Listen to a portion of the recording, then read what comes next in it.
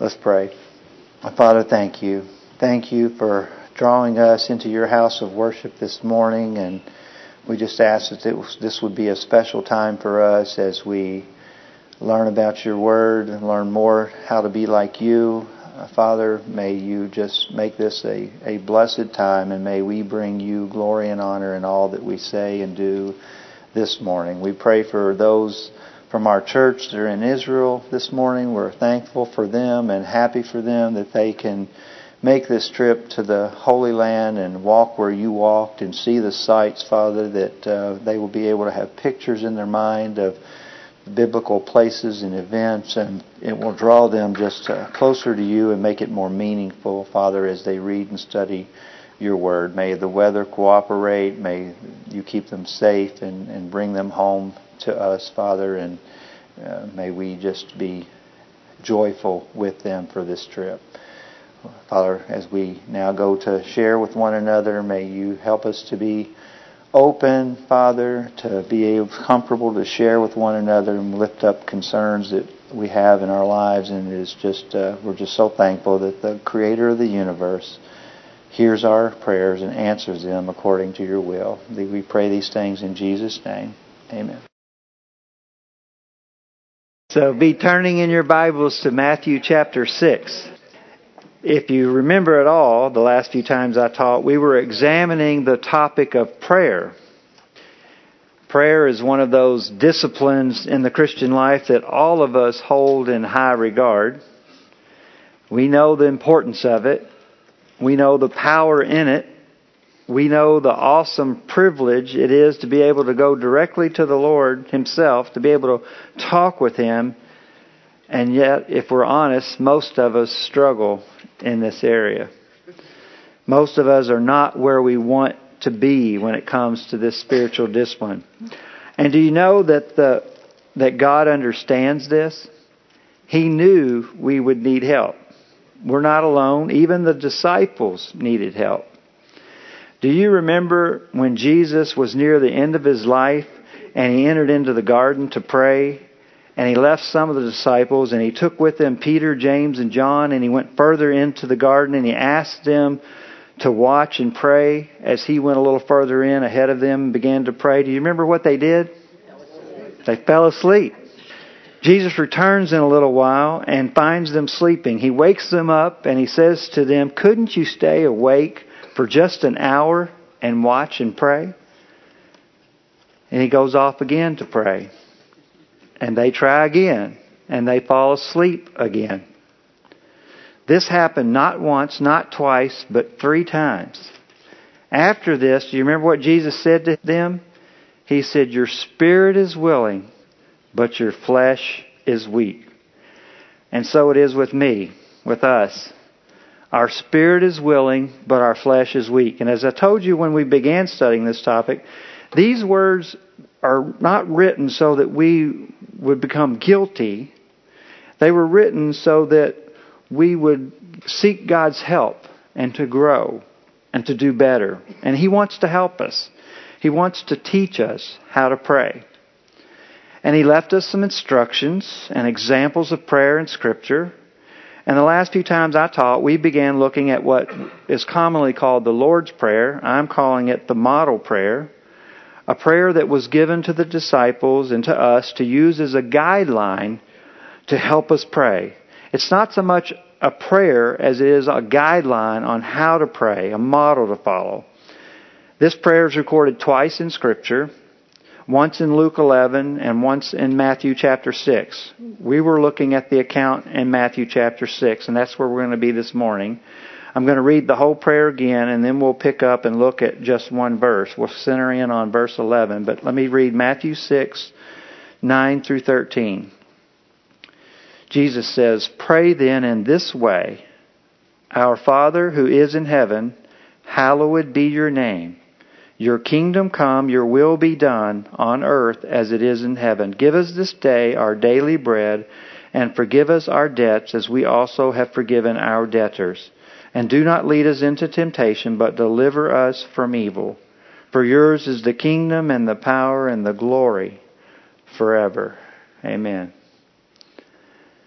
Well, it's been a while, but hopefully you remember our study on the first few verses. Jesus begins by telling us to address God as Father, Father who is in heaven. And we discussed the implications of coming to God in prayer as a son comes to a father. We discussed the implications of the fact that He was not an earthly Father, but our Father who is in heaven, which adds a whole nother dimension to it. Being in heaven shows us the reality that He is not like us. He doesn't reside where we do. He doesn't have an earthly body like we do. His mind is beyond us. His power is beyond us. His knowledge is beyond us. He rules sovereignly from on high in heaven. And we discussed how that fact should impact our prayers. After the opening address, we find that the prayer consists of 6 short petitions. We looked at the first 3 already. The first petition concerns God's glory. Hallowed be your name. God, make your name holy. We looked at what that means and how we can pray for that to happen in our lives as well as others. The second and third petitions are how the first petition becomes a reality. May your kingdom come, may your will be done. Or how God is glorified. When God's kingdom comes to our lives, when it comes to other people's lives, when we talk about His kingdom is glorified, those things are the central part of the prayers that God wants for us to pray. God's glory, His name, His will, His kingdom. All of that is about, the first 3 petitions are all about God's concerns, God's glory. I don't want to spend time reviewing what we've already been through, so we're going to move on into the next 3 petitions that concern our needs. The first 3 concern God's glory. The next 3 concern man's needs. So we come this morning to the first petition that directly concerns our needs. After praying for God's holiness, for His glory, for His kingdom and His will to be done, then we can come to our needs. They are secondary to God and His glory. Just like the 10 Commandments. When you think about the 10 Commandments, which ones comes first? It's the ones about God's glory. You shall have no other gods before me. You shall not worship idols. You shall not take the Lord's name in vain. God's holiness, God's glory always come first, and so it is in prayer. But sometimes in prayer we do the opposite of this, don't we? We spend most of our time on our needs. But that's not the model that Jesus showed us. We are instructed first to pray for His name to be made holy, for His kingdom to be advanced, for His will to be done. We're supposed to pray for those things first, but He does instruct us to pray for our needs. After praying for all these things, then we have permission to pray for our own personal needs.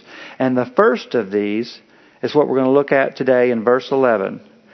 Verse 11 says, "Give us this day our daily bread." Now, this is a very brief request, but when prayed correctly, it's a very powerful prayer. So the way I want to study and learn what these verses are instructing us is by answering 5 questions.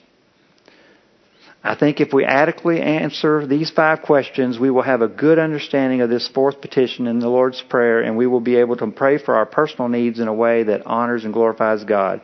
So let's answer the first question. The first question is this: is there significance in that this is the first of the personal petitions? This request for giving us our daily bread, is there any reason this is listed first? And I think there is. I said that there are 6 petitions in this model prayer, the first 3 about God's glory. And Jesus was very intentional in His words, even in the way we went through it when we talked about it in the previous lessons, that even the way He listed His glory and His kingdom and His will, that they were there and they built on each other. And there was an importance in the way. God's words are always important, and the way He structures His words are important. And I think when you think about that, and then you ask that question, well, this being a physical need, what are the other next 2 petitions about? Forgiveness and leading us not into temptation. Those are spiritual things, aren't they? But this is a physical thing. You would think it would be backwards. You would think that He would give the spiritual things first and then the physical, but He does the physical need first and then the spiritual. And I think this tells us something. that our temporal physical needs are important to fulfilling our spiritual duties. Matthew Henry, in his commentary on this, says that our natural well-being is necessary for our spiritual well-being. I think that's why when missionaries go into a poor country, what's the first thing they do? They usually feed the people. They minister to them by meeting some of their needs. They bring clean water to the people. And I think that's biblical. It's hard to reach a people spiritually when they are struggling to survive, wondering where they're going to find food and sustenance for the day. So we can summarize from this that providing for our physical needs is very important to God. And that's not my opinion. Scripture leads us to this conclusion. Scripture tells us that Jesus was doing this when He ministered to people. He was always providing needs for those around Him. He provided food for them. He healed them. He always pointed to spiritual things as more important, but He didn't neglect their physical needs. He healed them. He comforted them. He fed them. Jesus cares about our physical needs. Jesus cares about my physical needs. Question number 2 we have to answer is, what is included in the term bread? If we are to pray for God to give us bread, we have to answer the question, what is bread? Now, we literally know what bread is, but is that what He's talking about? Just literal bread? Is He talking about food? Give us food for the day? It does mean that, there's no question, but the term bread means more than just literal bread. Turn back in your Bibles to Genesis chapter 3. In Genesis chapter 3, we see the fall of Adam and Eve. After they have sinned, God tells them the consequence that they will endure because of their sin. In chapter 3, verse 16, He tells Eve that she will endure the pain during childbirth. In verse 17, He tells Adam the ground will be cursed and he will toil and labor to produce food. Thorns and thistles will grow. And then look at verse 19. Genesis chapter 3, verse 19. He tells Adam, by the sweat of your face you will eat bread till you return to the ground, because from it you were taken, for you are dust, and dust you shall return. He told him, by the sweat of your face, you're going to eat bread till you return to the ground. God wasn't saying you will only eat bread. He was saying that you will have to sweat and work to provide for yourself. Bread was a term that was used for the necessities of life. Martin Luther said that everything necessary for the preservation of life is bread. Arthur Pink, in his book on this passage, says that our daily bread refers primarily to the supply of all of our temporal needs. There was actually more than one word in that day for bread. This one here was not the word specifically for the loaf of bread. It was a more generic term that was used, signifying the necessities and conveniences of life, such as food, clothing, housing. Now, it wouldn't include luxuries. It would just be the basic necessities of life. And, we even use the word today in some ways like this. Maybe not so much anymore, but when I was young, I heard it all the time. When the husband or the wife, who was the primary wage earner in the family, they were called the what? Breadwinner. So you used to hear people going off to work. They might say, I'm going to make some bread. And they weren't going to make a literal loaf of bread. They were going off to earn some money to provide for their family. So in answering the first two questions, we see that God is concerned about our basic physical needs. Our basic physical needs. And when you think about that, He's okay with us praying for, He's not just okay with it, He's instructing us to pray that He meet those basic physical needs. Question number 3. What is the significance of the word give? Give us this day our daily bread. At first glance, that might not seem all that important, but the more I studied it, the more of an impact it made on me. We are taught here to ask God to give us bread. Now, in some poor countries, this might seem like a reasonable request. There are many places in the world where people get up every morning and wonder where they're going to get enough food to eat. When I was in Haiti about 6 months ago, I saw people walking miles with jugs of water, sometimes dirty water, that they had to carry back to their village. I saw people begging everywhere. I saw people sitting for hours in the hot, scorching sun to sell a few trinkets to get a couple bucks. And what are they going to use that couple bucks for? The basic provisions. So, in some places, when they pray for the Lord to give them daily bread, they are literally praying for the Lord to give them daily bread. But what about us in the Western culture here in the United States? When Jesus wrote this, He was instructing us to pray this prayer, not just somebody in a poor country. Do we really need to pray for God to give us our daily bread? Let's face it, most of us have no problem providing for our basic needs. Even the poor in this country have government help and food stamps and housing allowances and even, food banks, Salvation Army, Goodwill. When you think about all the ways that we meet the basic needs of the people in this country, it makes you think, do we need to pray for God to give us our daily bread? So what's the application for us? I think first and foremost, it is to recognize and give credit to the one who is the ultimate provider, the Lord God. We tend to take credit for what we've earned, what we have made of ourselves. And that's an absolutely wrong and sinful attitude. We have how much? We have nothing without God. Nothing.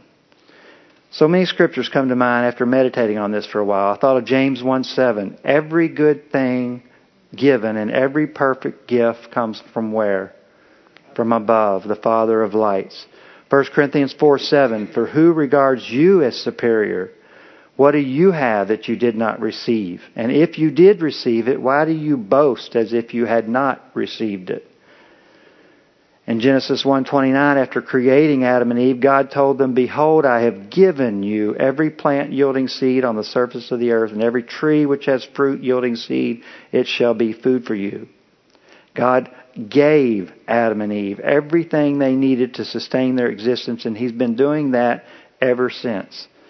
It's arrogant of us to think or even talk like we are doing any great thing by providing for ourselves and our family if we don't give the credit to the Lord.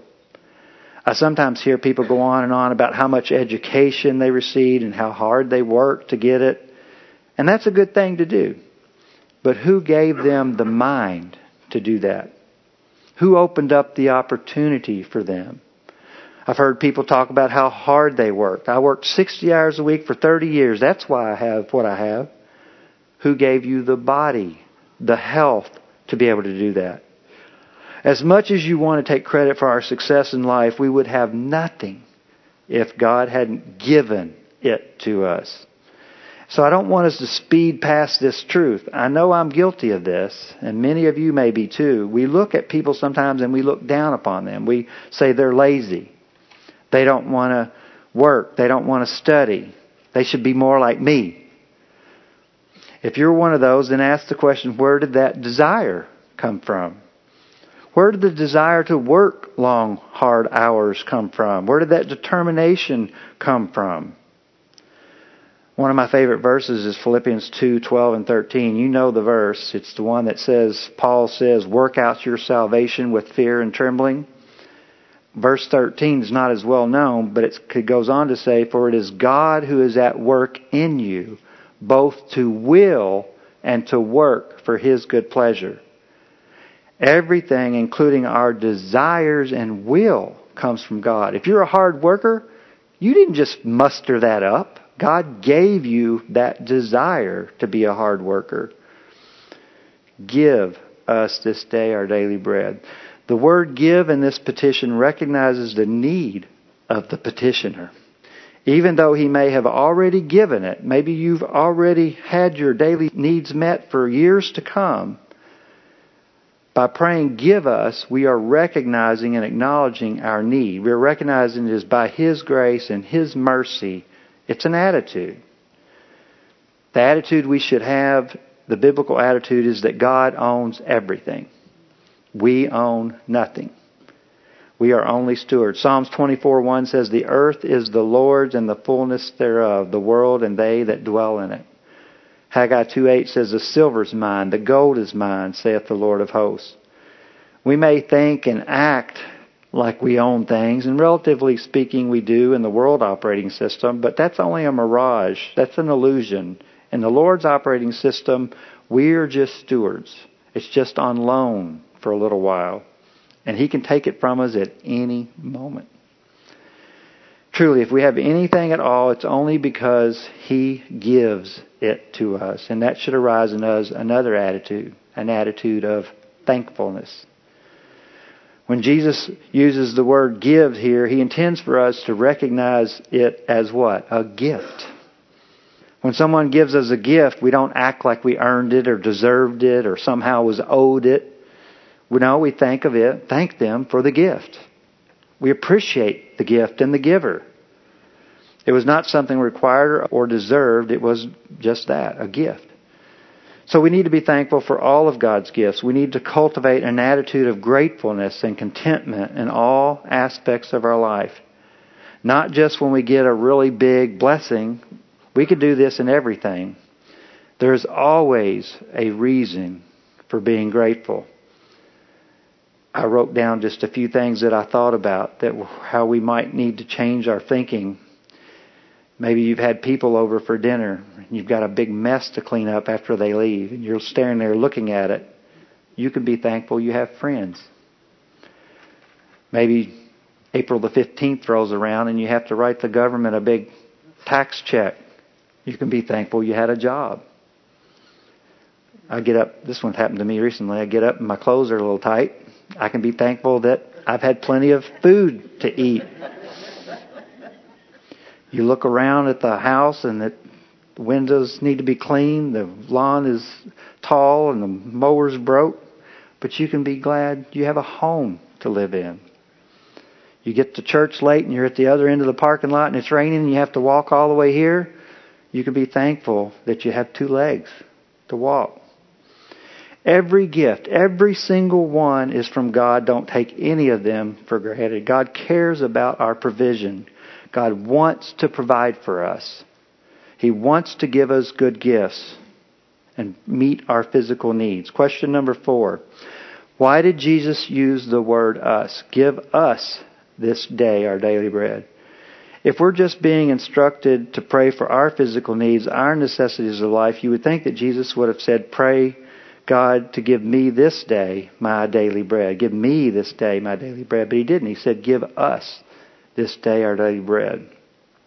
I was taught that intercessory prayer was one of the main components of praying correctly, and rightfully so. But if you read through the Lord's Prayer quickly and didn't spend much time thinking about it, you wouldn't think that it had intercessory prayer in there. But you can tell just in this one word it does. Give us this day. We are commanded to pray for not only our needs, but the physical needs of our brothers and sisters. And that lines up with plenty of other scriptures. When you think of Philippians 2:5, each of you should look not only to your own interest, but also the interest of others.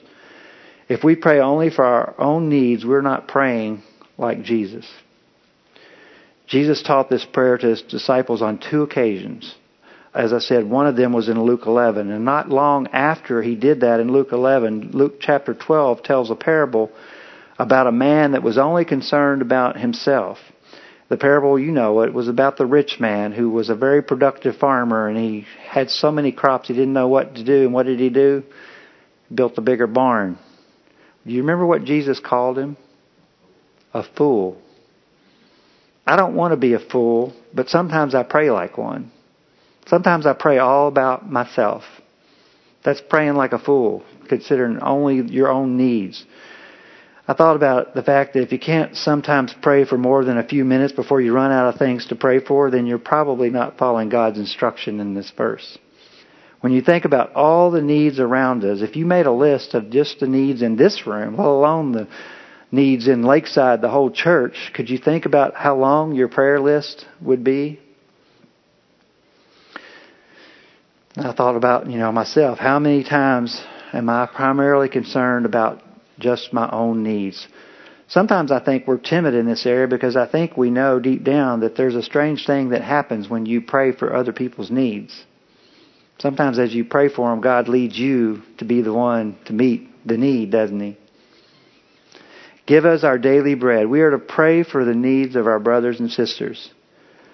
Up to this point, we've examined what we are praying for, bread, which is our temporal needs. We have examined the word give us bread. We are acknowledging our dependence on God, who is the giver of everything.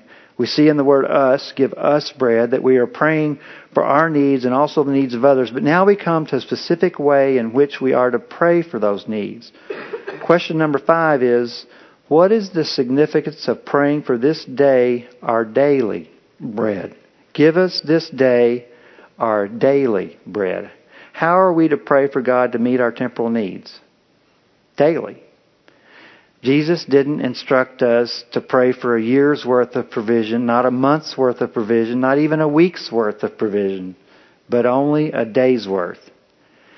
In Luke's account of this prayer, it is translated, give us each day our daily bread. Literally, it means day by day. Give us what we need day by day. It's not really the American culture, is it? In our culture of processed food and preservatives and canned goods and refrigerators and deep freezers, we can store up and stock up enough provisions for a long time. I think when prayed correctly, this petition of the Lord's Prayer will develop some godly attitudes in us. I want to draw attention to 3 godly attitudes, the first of which is trust. There are several truths to glean from these words, but I was immediately drawn to the truth that Jesus wants us to trust Him. Back in my other life in Kentucky, I was a financial advisor, and I used to do a lot of teaching classes to the new bank employees, and I always told them that they needed to build up a reserve emergency fund so that they could survive on for 6 months if they lost their job or had an emergency, or even if there was a natural disaster. I don't think that's bad advice or anti-scriptural, but one of the things I noticed being a financial advisor was that once people had a nest egg, and some of them had very large nest eggs, the more confidence they had, the more secure they felt. And the bigger the nest egg, the bigger the confidence. It's not wrong to have some money set aside, but to trust in it is. God wants our trust to be where? In Him, not in our finances. There's a story in the lives of the Israelites while they were wandering in the wilderness that illustrates this truth. Turn back to Exodus chapter 16. I know you all are all familiar with this story, but it's so relevant to this teaching I couldn't not read it. Exodus 16, let's look at the first 4 verses. I'm going to read 16, 1 through 4 to begin with. It says, Then they set out from Elim, and all the congregation of the sons of Israel came to the wilderness of Sin, which is between Elim and Sinai.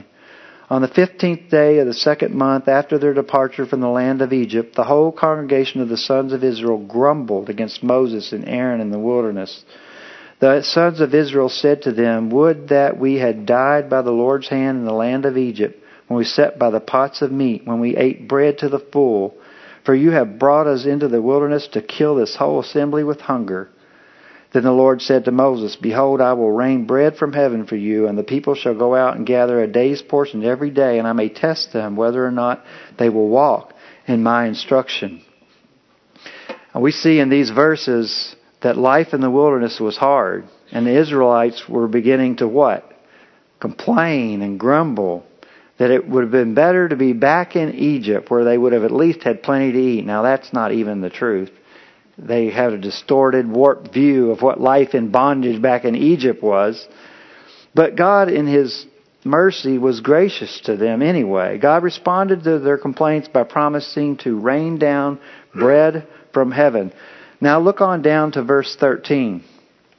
I'm going to read 13 through 21 to get the rest of the story. So it came about at evening that the quails came up and covered the camp, and in the morning there was a layer of dew around the camp. When the layer of dew evaporated, behold, on the surface of the wilderness there was a fine flake-like thing, fine as the frost on the ground. When the sons of Israel saw it, they said to one another, What is it? For they did not know what it was. And Moses said to them, It is the bread which the Lord has given you to eat. This is what the Lord had commanded. Gather of it every man as much as he should eat. You shall take an omer apiece according to the number of persons each of you has in his tent. The sons of Israel did so, and some gathered much, and some little. When they measured it with an omer, he who had gathered much had no excess, and he who had gathered little had no lack. Every man gathered as much as he should eat. Moses said to them, Let no man leave any of it till morning.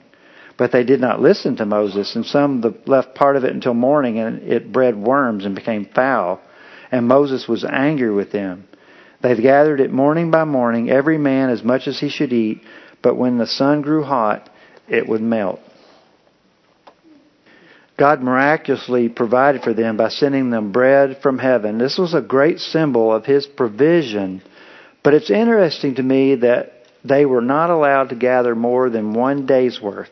They were to trust God day by day. Why? He wanted them to acknowledge our dependence on Him. As I was putting this lesson together, I read a story about after the Korean War, where because of the war, South Korea was left with a large number of orphans. Relief agencies came in to help deal with the problem of so many orphans. One of the people involved in this effort shared a story about how the children were restless and anxious to the point of having trouble sleeping at night. As they talked to the children, they learned that even though they were getting fed every day, that many of them were still anxious about whether there was going to be any food tomorrow. So one of the workers decided to put some bread in their hand at night, not for them to eat, but for them to fall asleep, holding and clutching that bread. It was kind of like a security blanket for them. Sure enough, it calmed their fears, and they began sleeping better.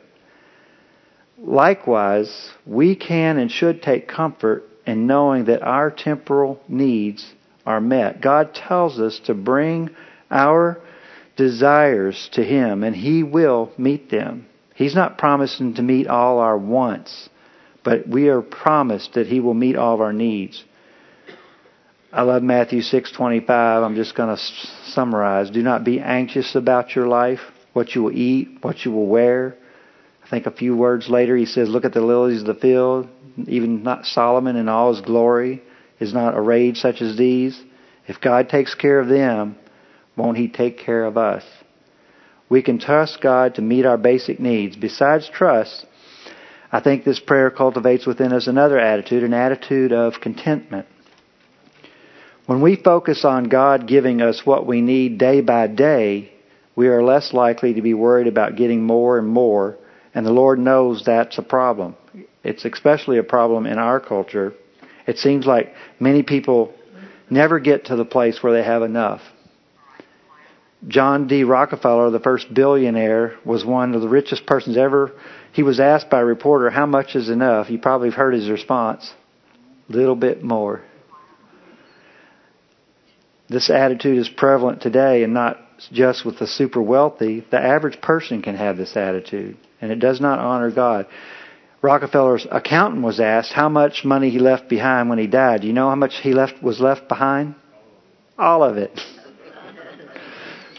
When I think of contentment, I immediately think of a couple of scriptures. The Apostle Paul wrote, I think it was in 1 Timothy, where Paul said, Godliness is a means of great gain when accompanied by contentment.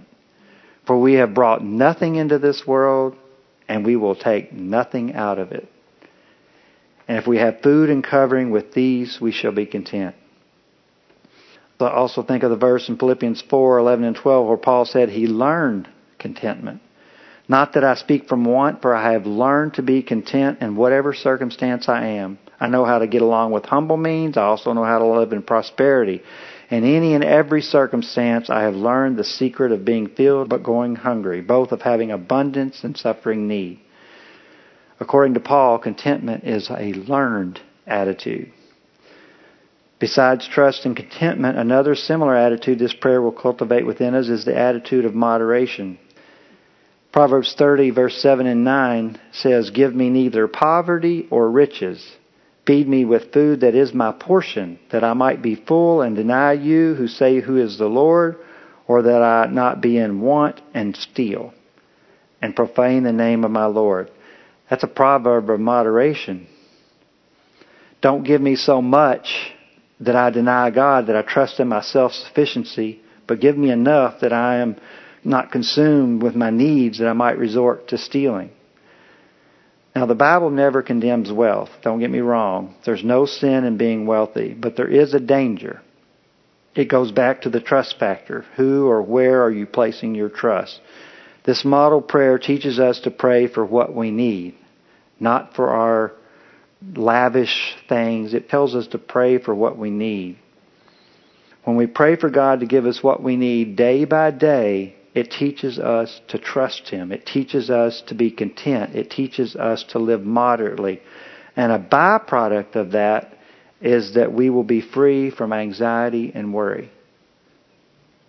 So let's recap this. There's so much in this one short sentence of prayer. Give us this day our daily bread. God cares about our needs, not just our spiritual needs, but our physical needs. Give us. Everything comes from you, Lord. We deserve nothing. We would have nothing without your great gifts. Everything we have is a gift. All of our basic needs that God has met are a gift, let alone all the abundance, the way beyond that He goes and gives us. We should be overflowing with gratefulness and praise. Give us. We should be praying not only for our needs, but for our needs of the needs of our brothers and sisters. We have an endless prayer list before us as we learn and pray for the needs of those around us.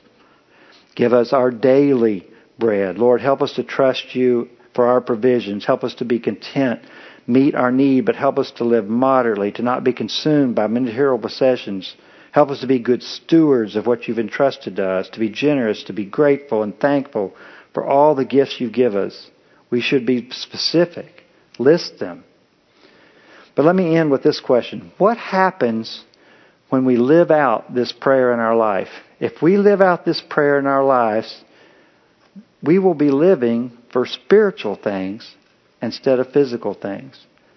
Our trust will be in Him. Our praise will be to Him. Our thoughts will be of Him and His kingdom. We will not be overly concerned about materialistic values of this society, but we will be living with Christ, His kingdom at the forefront of our lives. So what's our real need in this life? Is it physical bread? It's not really about bread, our earthly needs. It's really about our need for Jesus, the bread of life. John 6:35, Jesus said to them, I am the bread of life. Whoever comes to me shall not hunger, and whoever believes in me will never thirst. Give us this day our daily bread. These 7 words, when prayed correctly and lived out in our life, will meet our needs, our physical needs, but more importantly, when prayed correctly, we will come to trust, to depend upon, to be completely devoted to the one we really need, Jesus. These words are not just about meeting our needs. They are about bringing us to the one, the only one who can. Let's pray. Father, thank you. Thank you that you are concerned about our well-being, our physical needs. And Father, let our motivation for praying for these things be so that we can be freed up to not be consumed by our needs, but to be free to serve you. Father, we know that you are the true and only bread of life. Thank you for opening all of our eyes, the ones that are here that know you.